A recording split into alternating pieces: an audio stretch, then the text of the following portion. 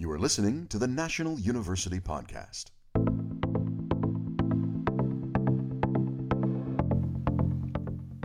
Hello, I'm Kimberly King. Welcome to the National University Podcast, where we offer a holistic approach to student support, well-being, and success, the whole human education.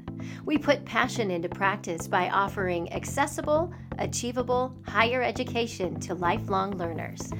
Today, we are discussing leading people through culture change in business. And according to Forbes magazine, collaborative leadership, tempering our egos with empathy and compassion, driving the mission and meaningfulness of the company, and shared accountability and inclusion are all key strategies.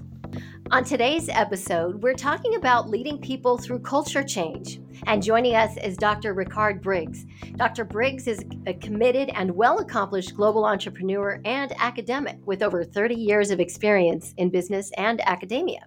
He has founded, launched, and developed 7 international businesses related to asset management, healthcare, business process management, insurance, and consulting, as well as developed international partnerships with companies in North America, Asia, Australia, Africa, and the Middle East. Impressive. We welcome you to the podcast, Dr. Briggs. How are you? I'm very well. Thank you for having me. It's a pleasure to be here. Great. Why don't you fill our audience in a little bit on, your passion and your mission before we get to today's show topic? Well, I greatly appreciate the introduction, and I think I'll segue off of that in the sense that I think that gives you a good foundation as to my background as a scholar practitioner. And what that basically means is that I do work, and then I later applied the academic aspect of it in order to substantiate the results, which is tremendous. Now, the other thing, too, is I have been an entrepreneur pretty much all of my life, and I've worked globally. And that's extremely relevant when we talk about cultural change and how organizations utilize culture in order to facilitate increased revenue, at the same time, increased client base. Now, one of the things that I truly enjoy doing is passing on the information that I've acquired at this point to other individuals. My main job now at National University is the director of the Business Innovation Management and Economics Center. What we do there is the vision of that business center was that we allowed students, faculty, and the community to collaborate and to build their businesses in a virtual space. Now, that's the end vision as a virtual incubator, but the way it's actually panned out is that we have a good number of students as well as faculty contacting us on a regular basis, asking specific questions as to their business. And we all know that there's a significant number of businesses and different verticals that are available, so those questions are industry specific, which requires additional research. But what we were able to do is take those questions, find the answers or the solutions, connect them with the right people. But more importantly, what that does is it helps us build our resource base. We take that information and we put it into a separate section in the business center so that the next time that question is asked, we have a link that we can just send to someone. So that's what we're doing right now. And that's what I truly take a lot of care and passion about doing, which is giving people information on how to make their business better or to start a business. Wow, that is so great. And I love how you have applied both from your travels and everything that you're doing in the academic world now, and really talking about cultural change. And we're really in a shift right now. Indeed. And so this is perfect. Can you really talk about and articulate the core values that are currently driving your organization's culture and how these may need to evolve to facilitate a cultural change? Well, that's a great question. And in essence, what that question is actually asking is what's the status quo of your cultural environment? And we all have a baseline. Each organization has a culture, has an environment in which it thrives and it functions. And when that culture is distracted to a degree, the issues arise. So when we look at the status quo of our cultural core values, what we're ascertaining is how is our organization functioning right now, and what is the culture within that organization. Is it a laid back, kind of, hey, let's get the work done today, or is it a dictatorial type of environment where it is, okay, today this is what we are doing, and it's going to at 9 o'clock and at 10 o'clock and at 11 o'clock, and those are, I would argue, are two ends of the spectrum for the type of organizational structures that we see most consistently today.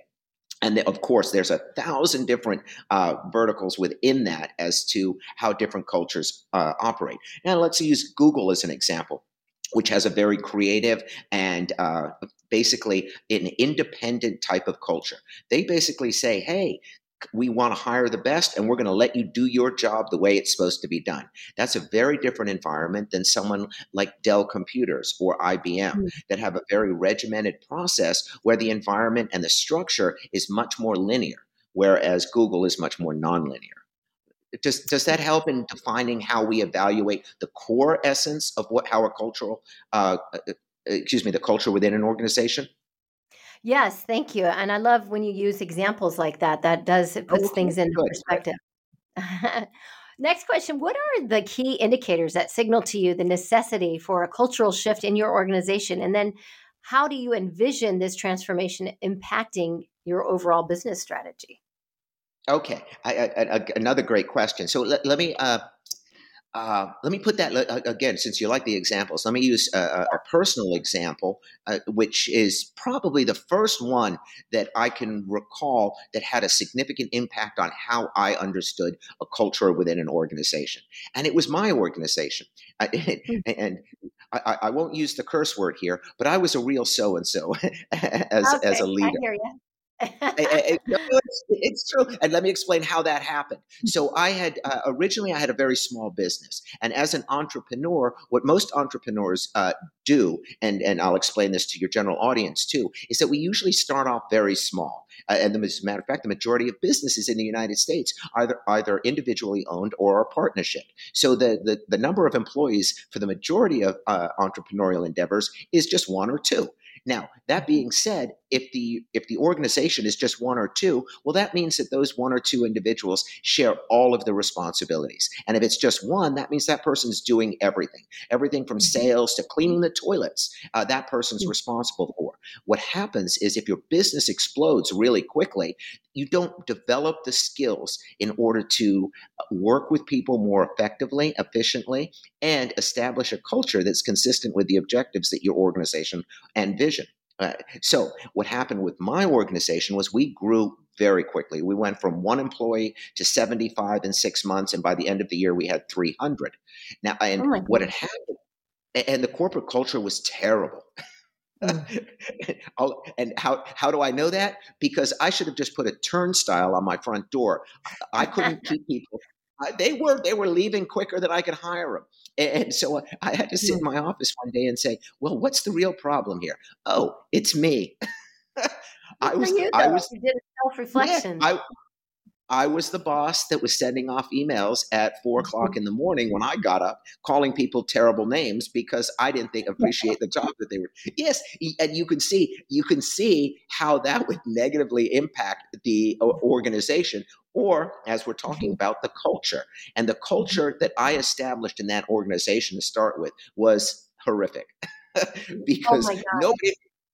nobody wanted to come to work. So fortunately, we were able to correct and we pivoted. But that was a personal reflection of that I take credit for. I went back to school and learned how to lead my organization better and completely changed the corporate culture. So there's 2 points here. You can have a very bad corporate culture and then change it to a positive. And one of the things that I learned very quickly was that if people have skin in the game, they're much more willing to work harder. And so, in essence, what I did was immediately started giving ownership through stock to the employees. Now they had skin in the game. And when I ultimately sold the company back in 2014, the majority of the stock was already owned by the employees. So it was a logical sale to sell it to the employees. So the employees that actually had skin in game now own the company.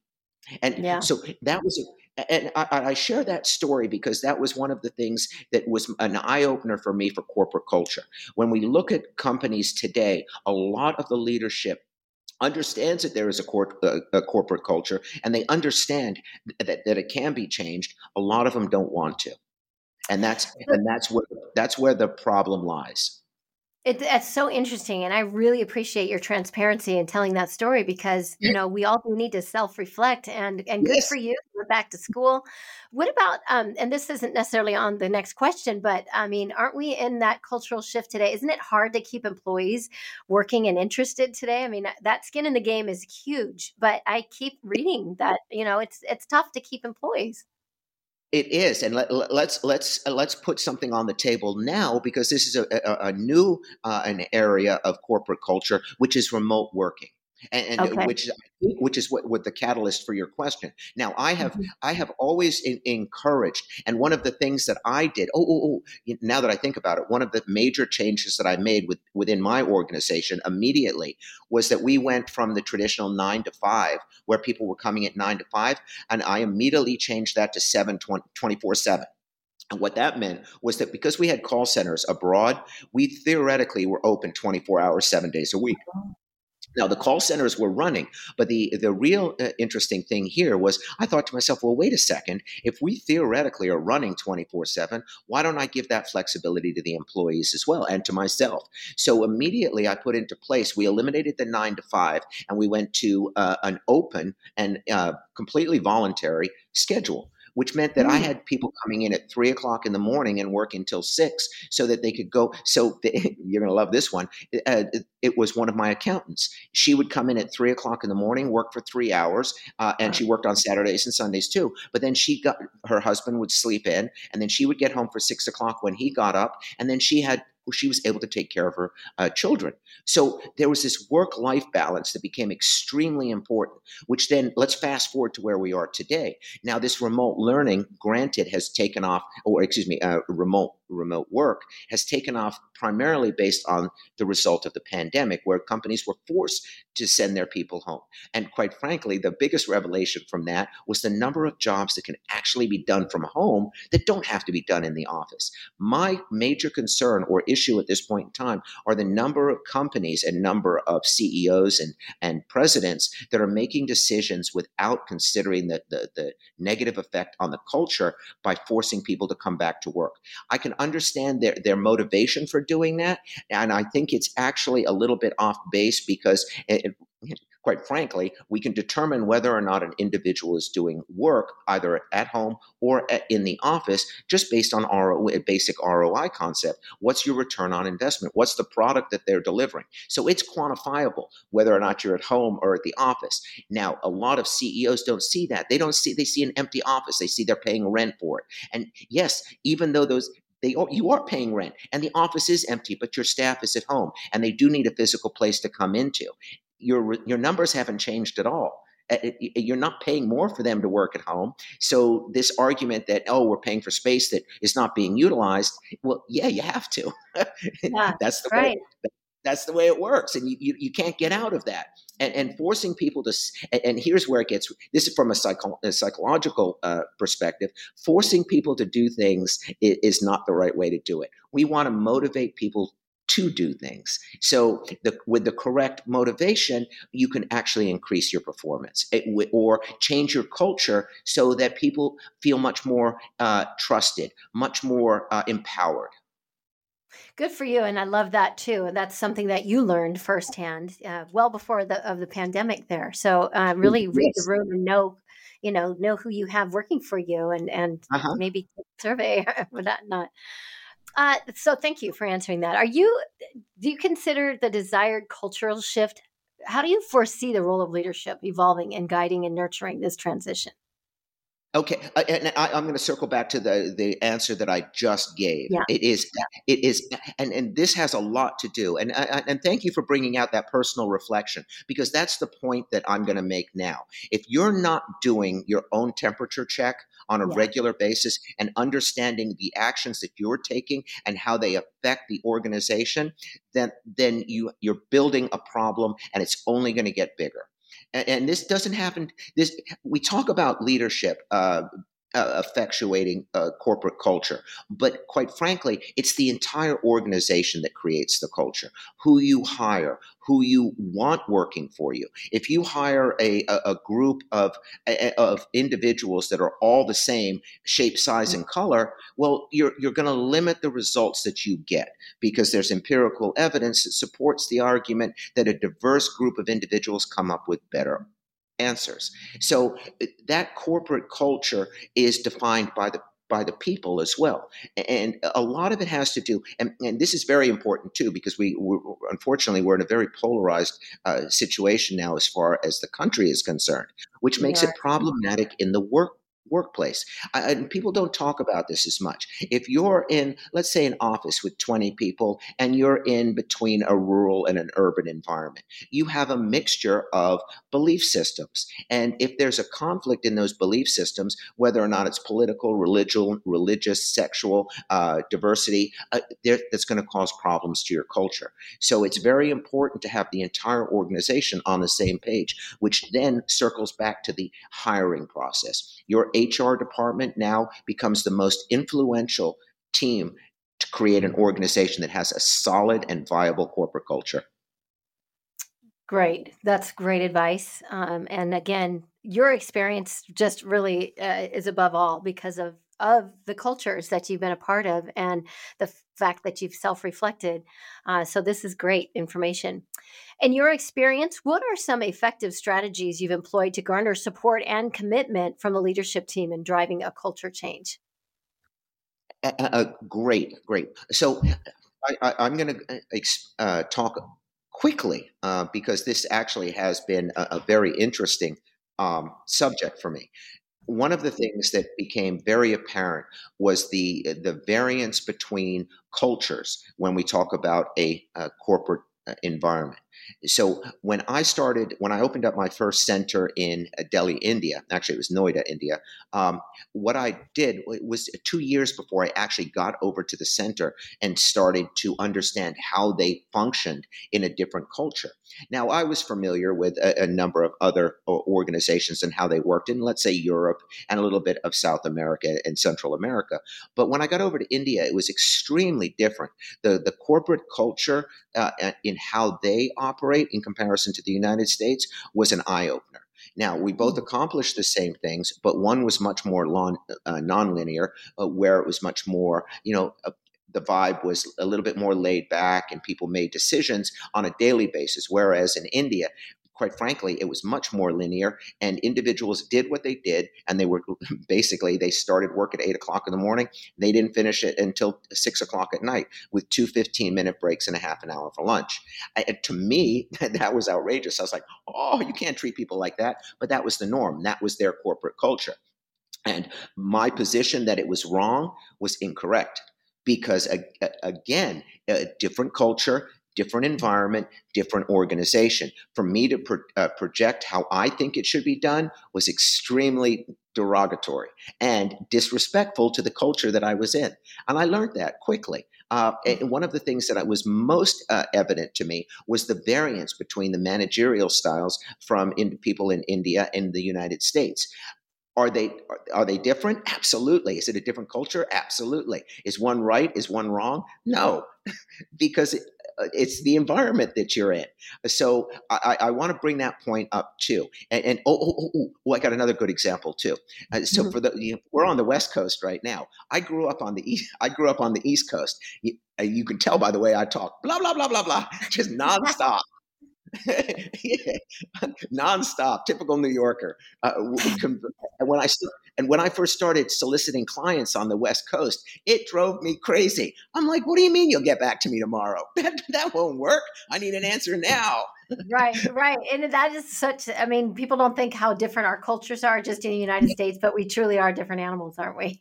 Yes. And that's a very good example. And actually, thank you for bringing that out, because that's probably the most obvious example that we can give here in the United States. I tried to do it between two countries until I started talking, and I was like, oh, wait, that's a better one. It's so interesting. I studied communications and international communications when I was in college, and I do remember my Right? professor was from Mexico, and he would make fun of himself. He said, "Oh, we take a siesta. We take a long time to think about making, make up our minds, and then it's about, the food and prepare and just talking about it." And he would always say that. I always remember that now that we're talking about this, but Yes. the culture, it's truly, maybe It, because we're so close to Mexico. I don't know, in Southern California, maybe we've adopted a little I, bit I, more. I think the answer to your question, which I know we kind of went off on a little bit of tangent, is that the variance is so great that if a leader Mhm. is not aware of how their culture is affecting the Yeah, people within their organization, that's where the problem lies. And I think the one thing that every leader has to take account for and hold themselves responsible for is the health and welfare of their people who they have working for them. yeah, so true. That's so great. And this is such great information I think our young kids should be learning all of this as they get older. No, not wait till college. These are the information about dealing with cultures. And as we're in this shift right now with the diversity and everything, it's really. I don't know when you're writing your book, but I'll be your publicist when that comes out. So, Oh, you well, have, I have another little example for you, which is really interesting, and let's talk a little bit about the younger generation, because yeah. one of the things that I see this on a semi-regular basis. We have individuals. Let's take an 18-year-old, a young man who goes to work at one of the convenience stores. Let's say I don't know if you have them out here. We have Sheets in Western Pennsylvania. Hmm. I don't whatever. Hmm. 7-Eleven, let's say. I'm sure you have 7-Elevens. We So a do. young Yeah. man goes to work at 7-Eleven. What he doesn't understand is how to navigate corporate culture. He basically will come back, and if his boss is a so and so, his response is, "Oh, my boss is a so and so." Instead of thinking, "Okay, I understand where he's coming from, or I see what he's trying to accomplish. How can I better Mm. navigate his personality to make my work experience better?" So there is a percentage of ownership that an individual can take to make their work environment better. And that's the biggest ingredient that I see missing is people are very quick to complain about their corporate Yeah. culture, but very Right. slow to take responsibility for changing it. So your story, your personal story, I think is so important to see that you have shifted that and you understand that you really have to read the room and be, just be aware of who you're dealing with and also see the long-term goals from your boss or what the company's outlook One, is. one of the things that I've never been, I'm sure you guys have heard all of this all the time. Oh, what do you do for a living? I'm a consultant. And I used to think, yeah, Yep. yeah, okay. I'm like, okay, whatever. But in all seriousness, having a third party take a look at your organization's health is a Mhm. very good thing to do. And it doesn't have to be a consultant. It can be a third party, a neutral third party that you bring in to come in to do an organization evaluation. And that information is an objective, non-biased look at how your organization's health is working. That's a really good point, especially when you own your own companies. Absolutely. And people don't do it. Yeah. Yeah. I mean, we all should self-reflect and just, do that anyway, right? Right. How can an organization leverage its existing strengths and unique attributes while pursuing a comprehensive culture change? So they're one and the same. There Okay. used to be, and that's a very good question, and it's an older question because the philosophy was that those items were of their own. Each one was their own element, and they should Mm. be addressed separately. However, we look and we work within organizations today in a much more holistic manner, where one variable, whether it's the profitability, your gross revenue, or your net revenue, is just as important as the welfare and the benefit of the work quality that the work quality that your employees have. So one it needs the other in order to survive. And Mhm. quite frankly, in today's environment, you can't have one without the other, or you shouldn't have one without the other. That's a good point too, that is an older question. And so interesting that, yeah, this is something that's happening in 2023 and beyond. Mhm. How do you plan to maintain the balance between retaining essential elements of your existing culture and the necessity of introducing new cultural facets to meet the changing business environment? That's an Well, exciting question. I think that's consistent with everything that we've talked about. And okay. how do you adapt to that? It's a daily endeavor. If you're not taking a look at your organization every single day and saying to yourself, "What can I do better to help these people thrive?" And I'm not just talking about the business success. An organization should be geared towards its own success, but also the people who work for its success. And Mhm. those two, that type of look, and when you walk into the office in the morning and you see one of your employees who's not, well, maybe having a bad day, and you go over and you address that issue and you make that person feel better, that's as important as selling a client whatever service or product that you're selling at the end of the day. And that individual is going to come in the next day feeling better about where they work. Recharged and ready to go and help out. Yeah, you Absolutely. have to Yeah, recognize that. go home, take time, do what you need to do, be yourself, and then when you're ready, come back and fix your problem, or do your work. Yeah, we're human, right? So I think it's recognizing that and responding to that. So that's a really Mhm. good point that you're saying this out loud. For people. Yeah, we're all One not just robots. And I'll share a story. I stole this idea from actually from Google, quite frankly, but it was an absolutely wonderful inclusion into our organization to help people. If and I know that we've all sat there at 1 o'clock in the afternoon after we've had lunch. We're sitting at the desk and we just can't do it anymore. We're Right. nodding off. Right. Oh my God! And you're looking at the clock. You're like, oh my God, 4 more hours. What the heck am I going to do? Right. So it happened, but wait, it happened to me on a regular basis. And so I'm like, being the president, I just got to close my door and I would lay down on my couch and take a power nap. I'm like, well, wait and I would feel great in 20 minutes, close my eyes, recharge, and I wouldn't nod off for the rest of the afternoon. I'm like, well, wait a second.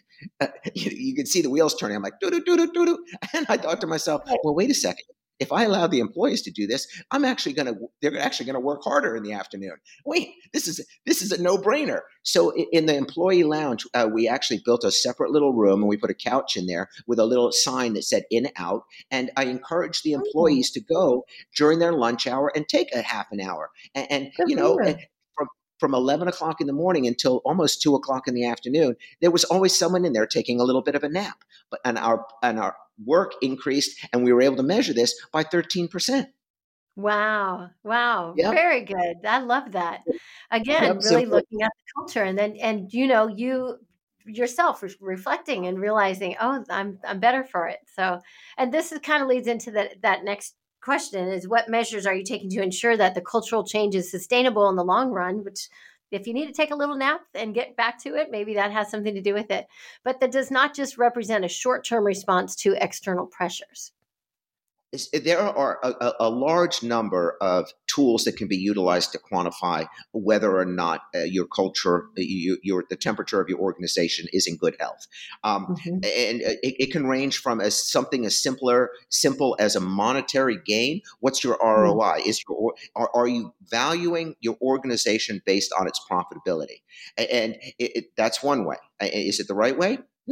Maybe not. Can you value your organization's health by determining how many people are staying with you and how many people are leaving? Yes, you can. But quite frankly, without the element of your ROI, it doesn't matter if everyone's staying. If you're not making any money, nobody's going to be there tomorrow. Right, Uh, right. are you able to talk to your organization, each department, to contribute to the business strategy, to have a long-term plan for corporate culture? And the answer there is yes. And it's a combination of each one of those. Different organizations use different tools to gauge how well their organizational health is. Personally, one of the tool that I use most frequently is the employee turnover rate.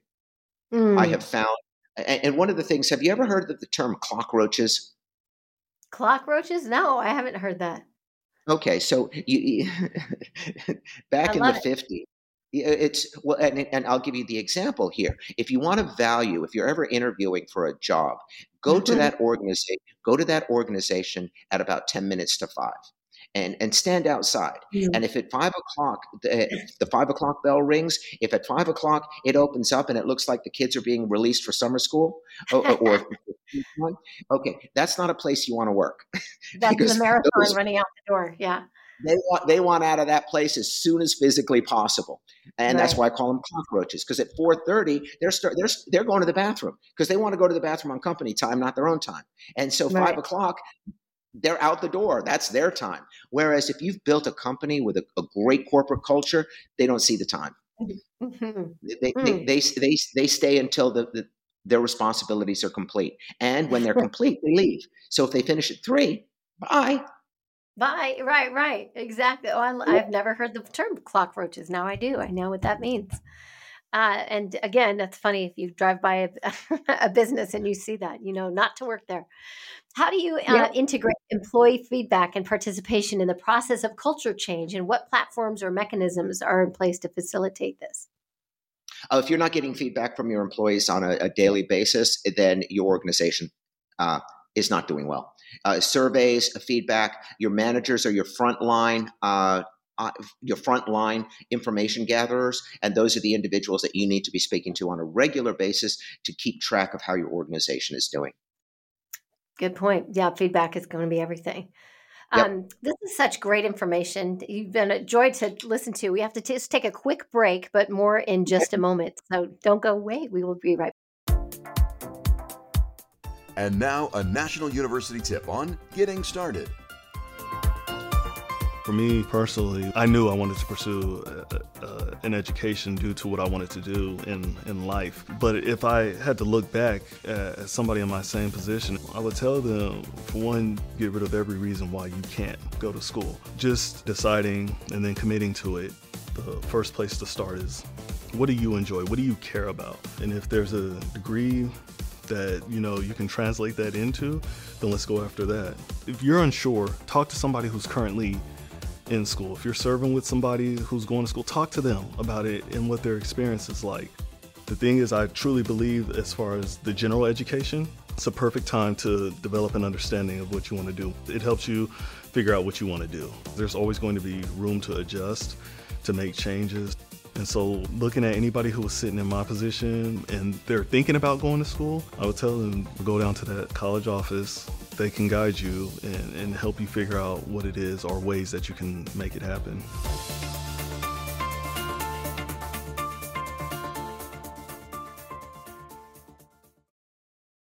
Back.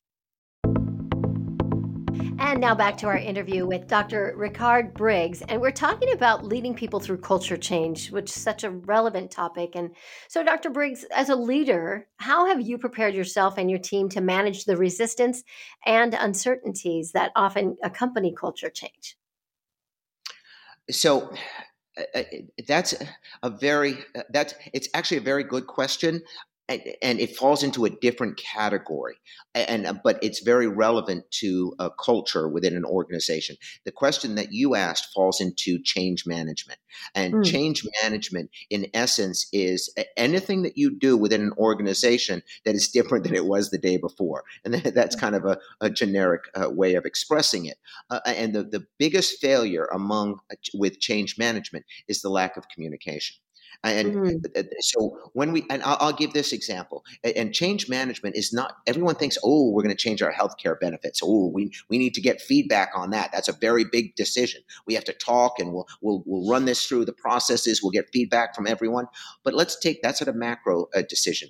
Let's micro. Let's go down to our employee cafeteria, where we have, there's a small company. There's 25 people that work there. You've got a little microwave, and you've got, your coffee in the morning, and you've got a vending machine there, a soda machine. It's a Coke machine.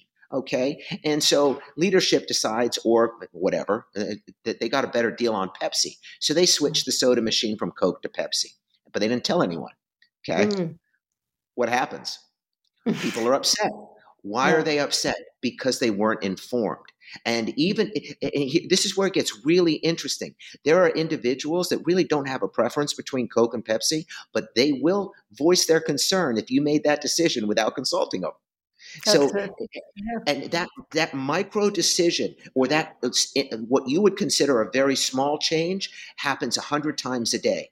So 100 times a day, you're telling your employees that they're not important in the decision making process. And Mm. those are the important elements of change management. And it's communication at all levels, micro and macro, small and large. Communication is key. That's interesting. How are you planning to measure the success of the culture change initiative? And what benchmarks or metrics do you believe are the most indicative of progress? So that's a great question and relatively simple to answer. If you're not on a regular basis surveying, and when I say surveying, it doesn't have to be a physical survey. We're not talking Survey Monkey here. We're talking about talking with your employees. We're talking about getting feedback and having open dialogue as to how everyone feels within the organization. Now, I know that the first thing is, well, people don't speak freely, and they don't speak truthfully when they're being asked by leadership. Okay, that's indicative of a poor culture. And Mm. if that's your response when someone says you need to talk to your employees, or you need to talk to your employees in a group setting, and your first response is, well, they're not going to be truthful with me. That's Okay, not a good sign. you've got a problem that's Yeah. bigger than getting feedback from your employees. So understanding how people are feeling and communicating with them is obviously the most important aspect of building a good corporate culture. Yeah. Back to that communication and then reading the room. Yeah.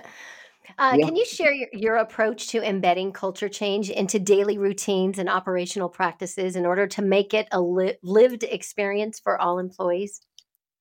So we all have processes that we utilize on a daily basis, whether or not it's how we drive to work, whether or not it's the route that we take through Walmart or through Giant Eagle or your local shopping center.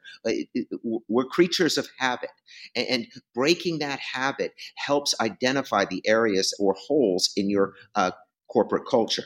One of the things that I'm a strong advocate of doing is shaking things up a little bit. Okay, hey, so you've been doing this for a while. How about you come over here and do this for a while? And Mm. how do you feel about that? Would you like to give it a try? Because we don't know how it's going to work. And trying new things, experimentation, and with the expectation that it may work, it may not work, is how you increase or change and embed new change into, or create an environment where people are not afraid of trying new things. You know what? And that also empowers your employees, and kind of puts that into their lap a little bit, but it shows that you trust them. So that's a Absolutely. really good key point. How do you plan to incorporate learning and development initiatives in facilitating the culture change? And what's your strategy for ensuring these programs that they align with the new cultural ethos? So, I'll share this example too. So, one of the things I taught for a number of years at a university in West Virginia. West Virginia is a kind of a relatively isolated state in the sense that there's really not a lot of diversity in the state. That's a fact, and nobody's going to argue that. So Right. when I went to the school, if I had a class of about 30 students, the majority of them were from that panhandle in West Virginia, and most of them had never left their county, let alone the state. But we did Mhm. have a contingent of international students. So at the beginning of each term, I might have, out of 30 students, I might have 5 international students. And they were varied. I could have an individual from Kuwait, from India, from France, all over the world. And I never knew where I was getting anyone. And it became very interesting right from day one, from the first class that I ever taught there. The looks that the other students gave to their foreign counterparts was one of curiosity and one of, hey, I'm not sure I'm liking this, in Mm. the sense, and not being negative, just, this doesn't feel right to me. I've never seen anything like it. And that's what it is. It's inexperience. And so Yeah. it, that's an opportunity. You can take those individuals, and you don't put them on the spot and say, well, tell us about Morocco, tell us about Delhi. Say, the easiest way to do it is say, "Hey, Billy," I'll use him as an example. Billy, what's your daily routine consist of? And Billy explains what he does. Jamal, what's your daily experience? And by integrating everyone's personal experiences, they get to experience what other people are doing, how they're living their lives. And that is the foundation of change. Beautiful. I love that. And again, I love your examples. In what ways does your organization's proposed culture change reflect your commitment to diversity, equity, and inclusion? So this is interesting. I was my parents emigrated from England when I was very young to New York City. I didn't. I grew up in an environment where we were the little rascals. My group of friends were every shape, size, color, sexual preference, you name it. So I didn't know. I didn't know that there was anything. Yeah, I didn't know that was mine. That was my normal. So it wasn't until I went. So when I went to college, I did my undergrad out in Kalamazoo, Michigan, which was like right in the middle of the Bible Belt. I suddenly realized, oh, I'm not in Kansas anymore. Right. So I thought to myself, okay, so this is a different part. What am I going to do? And this is where it gets really interesting because I'll toot my own horn here because I thought I can make this work. I've got things to share, and I'm sure they've got things to share with me too. And they did. I learned more from some of those people out there than I had my entire life, and I have friends that I still talk to and communicate with on, and we're complete polar opposites. But the beauty of it was that we embraced each other's culture and we shared our ideals, values, and our work ethic, and everything else kind of just fell into place. So one of the things that I'm a strong advocate of doing is sharing your stories with everyone. And those personal stories add more depth to who you are as a person, and it adds more depth to the group when you combine those stories. I totally agree with you. And I love that, even growing up, you didn't even recognize that was normal to you. And that's how I think probably a lot of us are. And now in this culture shift, it feels like people have to say it out loud when in fact they're actually already living that. And Yes. so almost it's more recognizing that, yeah, well, that's how I've been brought up and that's my normal. So that's great. That sounds like you were Yeah. like that from a young age. Last question. Could you elaborate on how the culture change might influence client interactions and how do you plan to manage and put any potential impact on client relationships? Okay. Yes. And this is an interesting this is an interesting question. And sometimes let's see. I'm trying to think whether or not I should even share this. Yeah. What the heck? So here's the deal. So everyone knows the clients are the lifeblood of your organization. Well, customers and clients. Let's put it in that. And very, very infrequently, we've heard the adage: the customer's always right, the client's always right. No. We know that's not true at all. Right. But unfortunately, a lot of business leaders, a lot of managers, that's their position, and that's what they've been drilled in 6 days to Sunday and twice on Sunday that the customer is always right. So what happened with me was, and I think going back to some of the stories that I told you earlier, one of the first things that I did when my company exploded was I opened up a call center in Delhi, India. And this was back in the late 90s, early 2000s when it first started, and which was still at the in that area where outsourcing was considered extremely bad. The old "you're stealing American jobs," that whole thing. And so, which is that's not true, but nonetheless, what happened was we had these individuals in India who my company was we did medical billing. So we had Indian agents calling individuals in the United States. And if you have, and I'm sure you've spoken to your credit card company or whomever, and you've had a foreign agent on the phone. And, okay.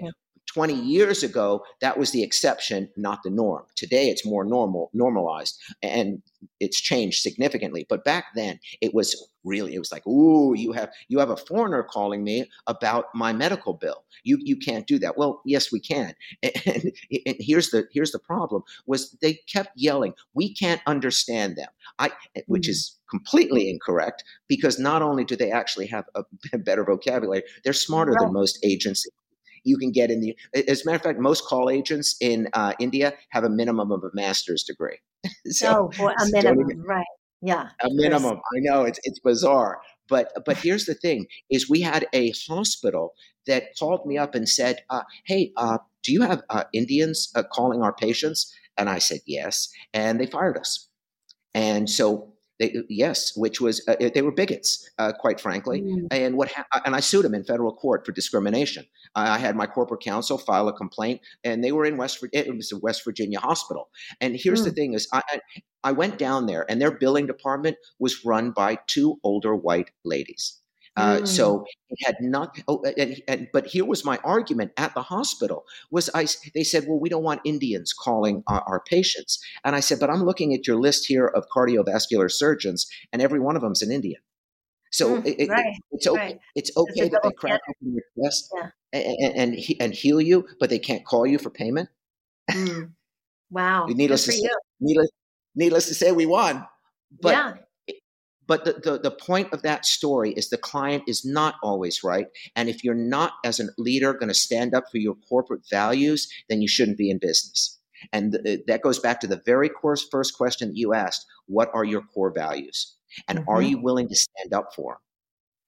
And that's a huge right there too. Are you willing to stand up for them? In this culture, in this day and age, so many people are afraid to say anything for stepping on other people's toes or whatnot. But if you have a very clear mission statement, your values, I think of Chick-fil-A or I think of Nordstrom, and I think those Yep. values are very upfront and people understand, Chick-fil-A is closed on Sundays because of their Christian values.